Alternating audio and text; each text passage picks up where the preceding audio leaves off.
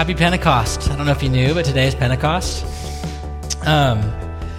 In light of that, I want to tell you a story. Perhaps in a way that might stir up our imagination and help us appreciate what today means. So close your eyes. You don't have to close your eyes for this whole time, but just as we start, I'm going to have you close your eyes. And then whenever you feel like opening them again, you can. We're going back in time to the year 30 AD. It was a good year. We're in Jerusalem. Imagine whatever Jerusalem looks like in your mind, and that's it. Picture it.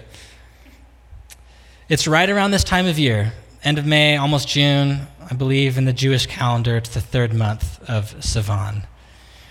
And you live in Egypt. You speak their language. Perhaps it's called Egyptian. I don't know what it was called in the year 30, but you speak that language. But you are a Yahweh-fearing Israelite, through and through. You've traveled hundreds of miles to Jerusalem for some of the pilgrimage festivals, Pesach and Shavuot, or in English, the Feast of Passover and the Feast of Weeks.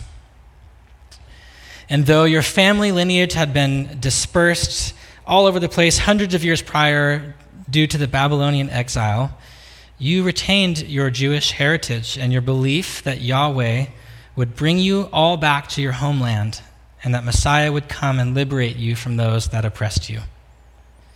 And so each year that you could, you would make the trek, the pilgrimage back to where it all started, in Jerusalem. You make this journey to identify with and remember your ancestors. So months back, you had celebrated Sukkot, or the Feast of Tabernacles or Booths. You remembered when your ancestors had to camp in the wilderness as they made their way to the Promised Land, and so you spent a week out in tents, living life as your ancestors did, to remember the story. But now it's a new year. You've traveled to Jerusalem to celebrate Passover. You can open your eyes now if you want. Unless you're enjoying the eyes closed thing, then just have at it. Kevin closes his eyes every week. It's fine. Yeah. It's just absolutely packed in Jerusalem. Every hotel room, every Airbnb is booked. People are camping out like in the countryside outside of the city. You happen to have some extended, very distant family and friends in the city with room for you. They have this small, like, tunic clothing business in the heart of the city, and you plan to work for them for a few months while you're in town for Passover and the Feast of Weeks. And you arrived in town just in time to celebrate the Passover meal with this family of yours. After Passover, you had heard about some stirring going on, a riot, some would-be Messiah, of which there were many all the time. Some would-be Messiah, this one from Nazareth with a Galilean accent, seemed to be causing a lot of commotion. There were some others too, though, another criminal, another guy who was trying to stir something up with the Romans. And you knew the Romans would hang people on these crosses of wood outside the city, but you did not want to watch. You didn't want to be a part of it. It was too barbaric for you. You remember Deuteronomy 21, anyone who is hung on a tree is cursed. And so you stayed away from the commotion that Friday night as Passover Sabbath was beginning. You Shabbat on Saturday, and then the world moves on and it picks back up again. You go about your life, you stay in the city for another 7 weeks between the Passover and the Festival of Weeks, or Shavuot. You're working with your family, enjoying the buzz and the vibrancy of the holy city. You had once heard these murmurings about people seeing one of these crucified would-be messiahs, maybe that he was alive again, but how could that be? People don't come back from the dead. Certainly his disciples are just making up a story or hallucinating, trying to further their cause in some way. And then the 50th day arrives after that Passover Sabbath when you first got to the city. It's approaching 9 a.m. You're getting ready to man this clothing booth with your cousin. You're passing by the temple square, and all the festivities are happening. There's offerings and sacrifices and commotion. There's a buzz in the air. And then you hear something. You hear someone shouting. You and your cousin stop and you make your way towards the noise and you hear even more people shouting, but it sounds positive. It sounds like praise in some way, but you can't understand what they're saying until you can. And then you hear it. You hear your own language, your native tongue, something you haven't been hearing this whole time you've been in Jerusalem. Someone is shouting about the wonders of God, a risen Messiah called Jesus, and you can hear it and understand it in your own language. So you elbow your cousin, you're like, they're praising God in my language. What's happening? But he's like, nope, they're praising God in my language. And then this third person's like, how is this happening? Aren't all these people from Galilee? How are they doing this? What is going on? And then there's some people behind you in the back scoffing, and they're like, what is this nonsense that we're hearing? It sounded like gibberish. They suppose that these Galilean men are drunk by 9 a.m., parading around the temple courts and causing a scene. But then one of the dudes who was praising God in a language not his own steps up a few steps where they were, and he raises his voice and begins to address the crowd that had gathered. Fellow Jews, and all of you who live in Jerusalem, let me explain this to you. Listen carefully to what I say. These people are not drunk, as you suppose. It's only 9 a.m. No, this is what was spoken by the prophet Joel. In the last days, God says, I will pour out my spirit on all people. Your sons and daughters will prophesy. Your young men will see visions. Your old men will dream dreams. Even on my servants, both men and women, I will pour out my spirit in those days, and they will prophesy. I will show wonders in the heavens above and signs on the earth below, blood and fire and billows of smoke. The sun will be turned to darkness and the moon to blood before the coming of the great and glorious day of the Lord. And everyone who calls on the name of the Lord will be saved. He continues his speech. Fellow Israelites, listen to this. Jesus of Nazareth was a man accredited by God to you by miracles, wonders, and signs, which God did among you through him, as you yourselves know. This man was handed over to you by God's deliberate plan and foreknowledge, and you, with the help of wicked men, put him to death by nailing him to the cross. But God raised him from the dead, freeing him from the agony of death because it was impossible for death to keep its hold on him.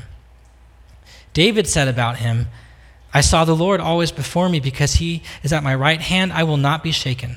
Therefore my heart is glad and my tongue rejoices, and my body also will rest in hope because you will not abandon me to the realm of the dead. You will not let your Holy One see decay. You have made known to me the paths of life. You fill me with joy in your presence. Fellow Israelites, I can tell you confidently that the patriarch David died and was buried, and his tomb is here to this day. But he was a prophet and knew that God had promised him on oath that he would place one of his descendants on his throne. Seeing what was to come, he spoke of the resurrection of the Messiah, that he was not abandoned to the realm of the dead, nor did his body see decay.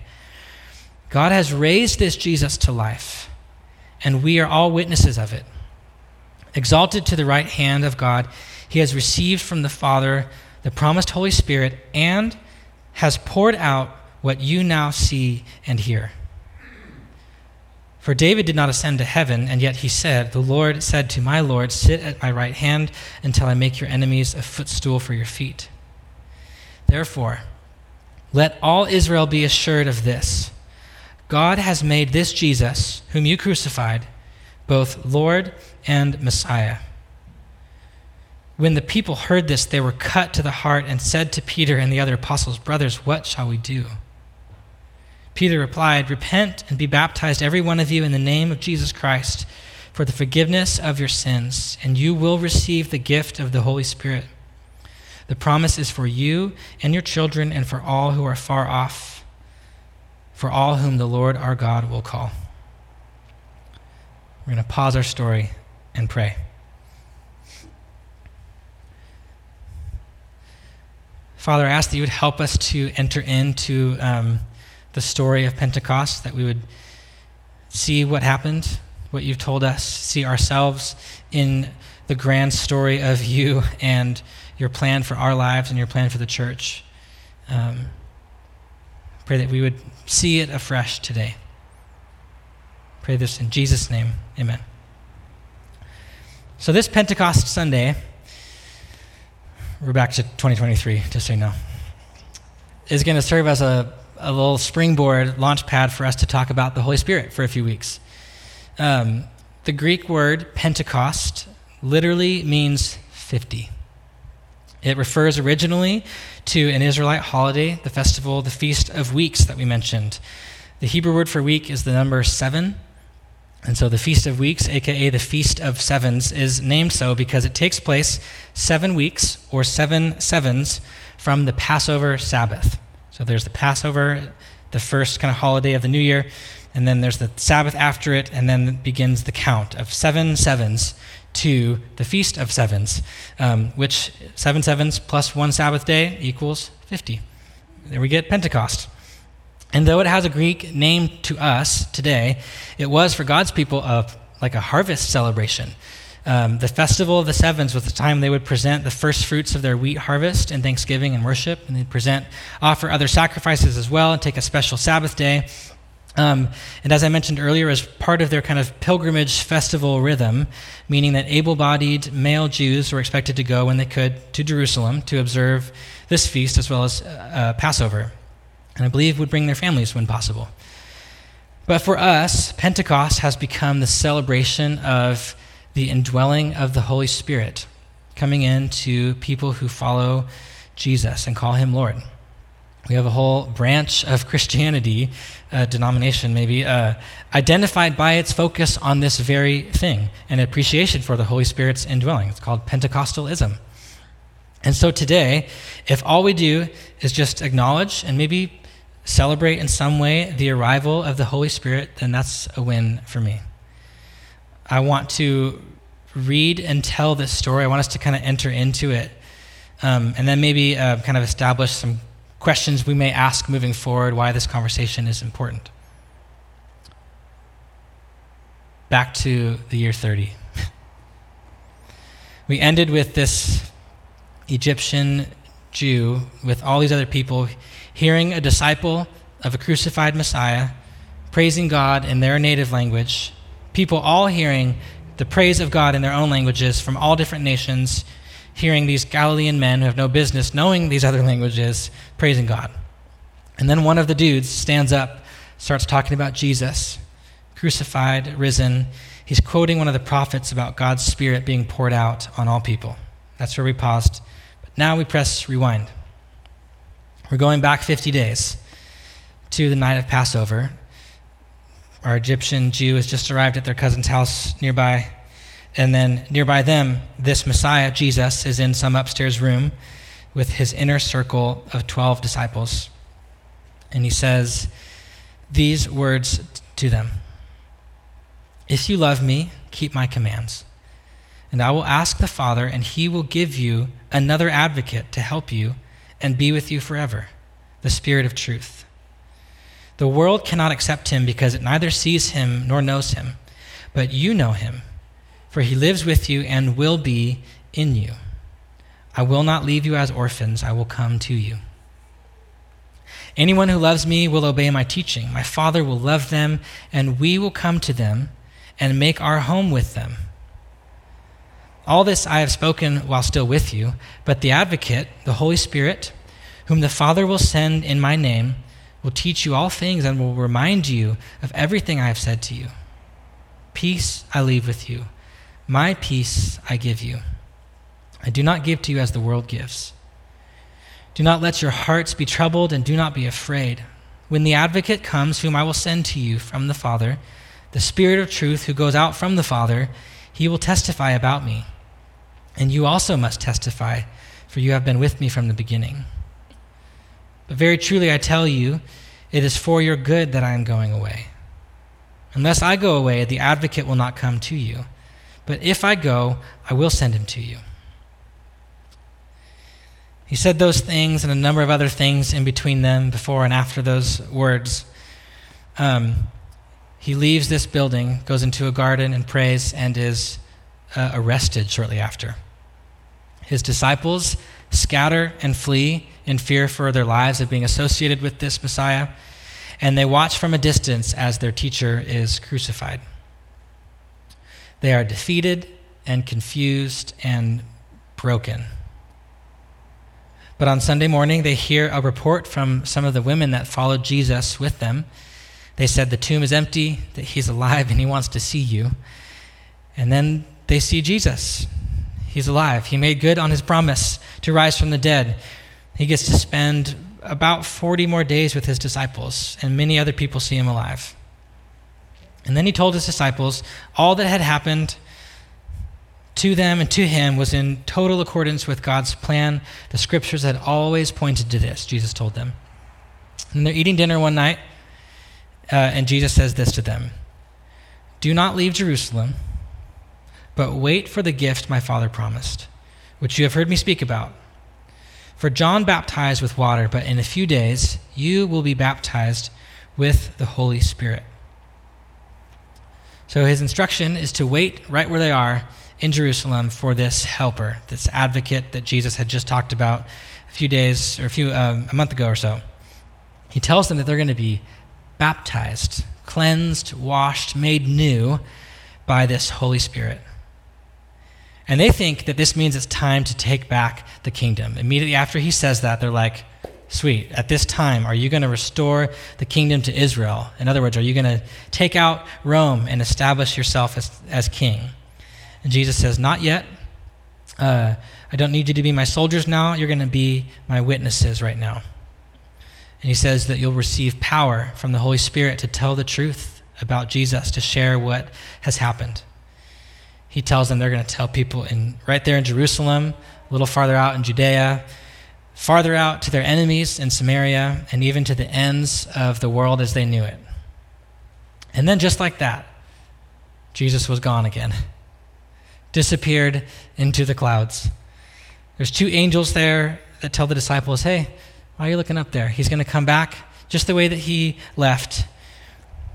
But then the disciples are just there, standing there, having just received their master back for a while, and then he's gone again. And thus begins the experience for those disciples and us today of Jesus followers everywhere not having the physical presence of Jesus to guide and direct them. So just imagine you've spent several years with this Messiah, traveled with him, learned from him, saw and did unbelievable miracles. He's killed, and all that you've hoped for the last few years is lost in your mind. But then he's alive again, and you're like, oh my gosh, he did it. And he's telling you that you're going to be his witnesses to the world. He's going to send you out and empower you to go do this stuff. And you're like, sweet. But then he's gone again, disappeared into the sky. And so what they have left to do is to cling to his last and clearest command, to wait. To wait in Jerusalem until, as Luke says at the end of his gospel, they are clothed with power from on high. And so another week or so goes by. They're all gathered together in the same room, and our story meets back up with our Egyptian Jew from the beginning. When the day of Pentecost came, they were all together in one place. Suddenly a sound like the blowing of a violent wind came from heaven and filled the whole house where they were sitting. They saw what seemed to be tongues of fire that separated and came to rest on each of them. All of them were filled with the Holy Spirit and began to speak in other tongues or other languages as the Spirit enabled them. Now there were staying in Jerusalem God-fearing Jews from every nation under heaven. When they heard this sound, a crowd came together in bewilderment because each one heard their own language being spoken. Utterly amazed, they asked, aren't all these who are speaking Galileans? How is it that each of us hears them in our native language? Parthians, Medes, Elamites, residents of Mesopotamia, Judea and Cappadocia, Pontus and Asia, Phrygia and Pamphylia, Egypt and the parts of Libya near Cyrene, visitors from Rome, both Jews and converts to Judaism, Cretans and Arabs. We hear them declaring the wonders of God in our own tongues. Amazed and perplexed, they asked one another, what does this mean? What does this mean? It means that the Helper has been sent. It means Jesus made good on his promise that he did not leave his disciples as orphans. He sent his Holy Spirit to enter into his disciples. They began to speak the praise of God in other languages. I think in this context, precisely because there were so many nations present in this moment, the Spirit was preparing them for a mass evangelism moment. So all these people from all these countries hearing their language, wondering what's happening, they're gathered around. Peter tells them the story of Jesus, invites them to repent and believe in Jesus, and 3,000 people didn't pray a sinner's prayer and accept Jesus into their hearts. 3,000 people were baptized and filled with the Holy Spirit. And I love the question that these people asked upon hearing the evidence of the Spirit right in front of them in verse 12. What does this mean? What does this mean? When I think about it, we've been asking that question as the church about the Spirit and what the Spirit of God does in us and through us. What does it mean? Ever since. And I mean this in the most hopeful and positive way, but we can't quite figure it out, can we? What does all this mean? The work of the Spirit through the apostles, through the disciples, through the early church, the signs and the wonders and the miracles, the evidence of the Spirit just in the life of the church early on, the speaking in tongues, words of prophecy, knowledge, and healing. We see and read about all these things in the scriptures and happening around us today, perhaps. And I don't know about you, but I find myself asking the same question as this crowd that has gathered around. What does this mean? What does it mean for us that the Holy Spirit has come into us? What does the Spirit want to do through you and through me? How do we make sense of the wild differences in understanding of the work of the Spirit in the church today? From churches whose Trinity is like God, Jesus, and the Holy Bible, to healthy, Spirit-filled churches that are cessationists, that believe that certain gifts had a time and a place for the church and no longer have a place for the church, to healthy churches that desire and exercise and work in gifts like tongues and prophecy and baptism of the Holy Spirit, to some of the kind of radical, crazy churches that have snakes and charmers and pastors like using the force to slay people in the Spirit. There's a large spectrum of answers we have, but everyone's striving to answer that question. What does this mean? Who is the Holy Spirit? What does he do in and through an individual Jesus follower? And what does he do in and through the church? And so those are the questions I kind of want to talk about over the next 3 weeks. Who is he? What does he do in me? What's he supposed to do in me? And what does he do in the church? And I realize that those are pretty big questions, and I don't anticipate that we're going to settle it once and for all. We might end up with more questions than answers, but I have a premise going into it. I'll just admit my bias. I believe that the Holy Spirit is God, and therefore I believe that the Holy Spirit is good. And therefore I believe that we do not have to be afraid of him, and we don't have to be afraid of whatever he may want to do in us or through us. I'll say it one more time. I believe that the Holy Spirit is God himself, and that the Holy Spirit therefore is good, and therefore that we do not have to be afraid to explore and pore over the scriptures and learn from those that have gone before us. And we don't have to be afraid of what the Spirit of God might want to do in us and through us individually or as a church. So we are essentially going to be doing some theology over the next few weeks. I hope that doesn't make you want to check out and not show up. But it'll essentially be a mix of systematic and biblical theology. Systematic meaning we gather all that the Bible says about one topic, the Holy Spirit, and we categorize it, synthesize it so that we can present something as truthful and factual. But it also, to be healthy, needs biblical theology, meaning not that it's only that it's based in the Bible, but that we trace an understanding of, in this case, the Holy Spirit from the beginning of the Bible through its journey of how that doctrine is unveiled to the end. So we ask questions like, what does Genesis reveal about the Holy Spirit? And we kind of limit ourselves. Like, if that's all we had, what would we know about the Spirit of God? Or if we had Abraham's words, what does Abraham think about the Spirit of God? Or if we had Moses, if that's all we had was Moses, what would we be able to learn about the Holy Spirit through Moses? Or if we had David and the Psalms, what would we learn about the Spirit? If we just had the teachings of Jesus, what could we gather about the Holy Spirit?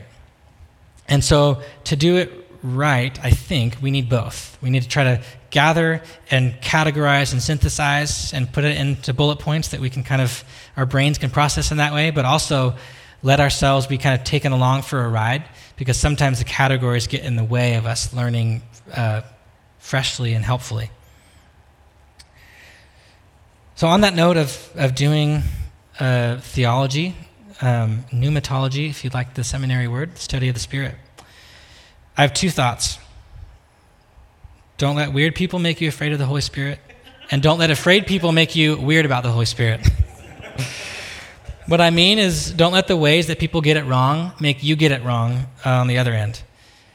If you have seen or have experience with someone who has expressed their relationship with the Spirit of God, exercising spiritual gifts in ways that you thought were wrong, unbiblical, uncomfortable, that doesn't mean that we get to write it all off and be like, I'm not going to do that.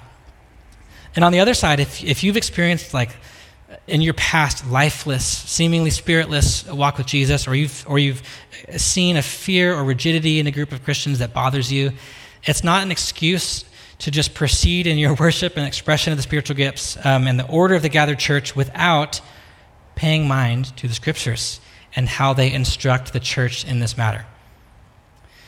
As you know, the number of times I've heard this sentence, I feel like it's lost its meaning, but I'm going to say it anyways. We live in a polarized world. I just can't say it without laughing, because I feel like everyone's saying that. We are so polarized, we're afraid of being associated with ultra-left, ultra-right, and so we're even afraid to have conversations where we try to nuance, afraid of dialogue appearing like defection into the wrong side. But that is exactly what we need to do. Search for nuance, not be pledged to any side, but the desire to be faithful to the Scripture so that we can be faithful to God. Faithfulness to Scripture is not the end in and of itself. It's so that we can be faithful in our relationship with God, that we can have good, proper, and fulfilling relationship with Him through the Holy Spirit. So that's the first thing. Don't let the crazies mess with it. We can read the Bible together and be adults about it. Second thing, we will get lots of things wrong. It's painful. I don't know what I'm going to say in the next 3 weeks. I'm probably going to say some things that are wrong. Isn't that weird? I don't know which things, but when we attempt to do theology and build our lives around what we learn, we inevitably get things wrong. You can probably think about things you thought 7-10 years ago. You're like, I can't believe I thought that. I see now, that was wrong. We are currently, as a church, getting lots of things wrong. I may not, at this point, be able to pinpoint what they are. I may even think they're right. But I might be wrong. The likelihood that God someday to me says, hey, bud, thanks for giving it your best shot. I'm proud of you, but wow, you really missed it. Anybody like the movie Dumb and Dumber? I don't know if doing a Dumb and Dumber reference in a Baptist church is going to make me fall, but when they're trying to remember Mary's last name, and he's like, swimmy, swimmy, slippy, slappy. He's like, check the briefcase. Samsonite. I was way off. I knew it started with an S, though. That's what we have. We know it starts with an S. We have the first letter when it comes to how does the Spirit of God work in us, and we're just scrolling through the options, hoping that we can stumble on what is true and good. Not only are we getting things wrong now, we are going to get things wrong in the future.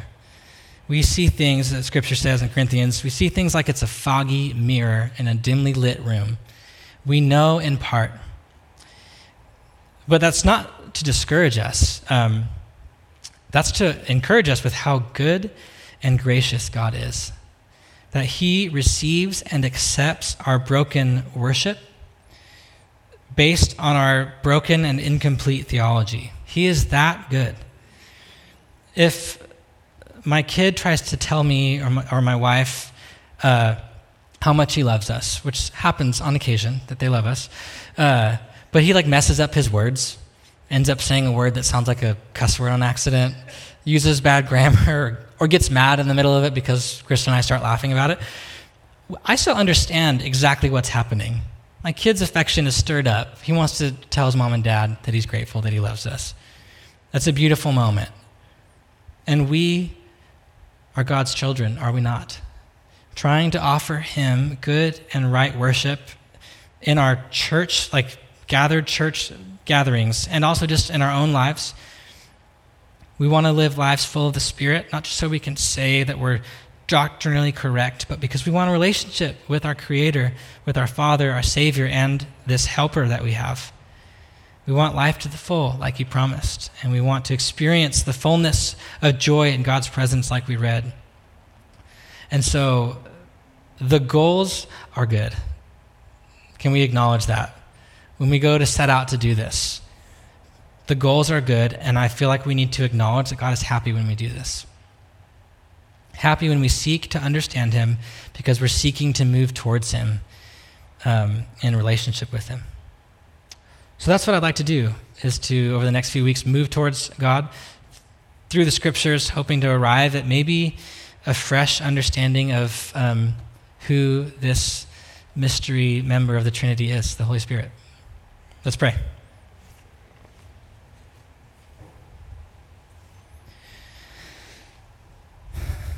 Oh God, I just ask that you would receive and be pleased with our humble efforts to understand you, and that you might give us the grace of revealing yourself to us a bit more. That you would, as you promised to do through the Holy Spirit, illuminate the scriptures. We may see dimly, but you can shine bright light on your word to help us understand, and therefore to help us know you, live for you, and follow you. So I just ask for bravery and courage, and maybe some humility and flexibility for all of us as we talk about issues that maybe are divisive, or maybe things we feel curious about, or maybe a little bit on edge about. Would you give us healthy curiosity and humility, and help us most of all to trust you as we do this. I pray these things in your name. Amen.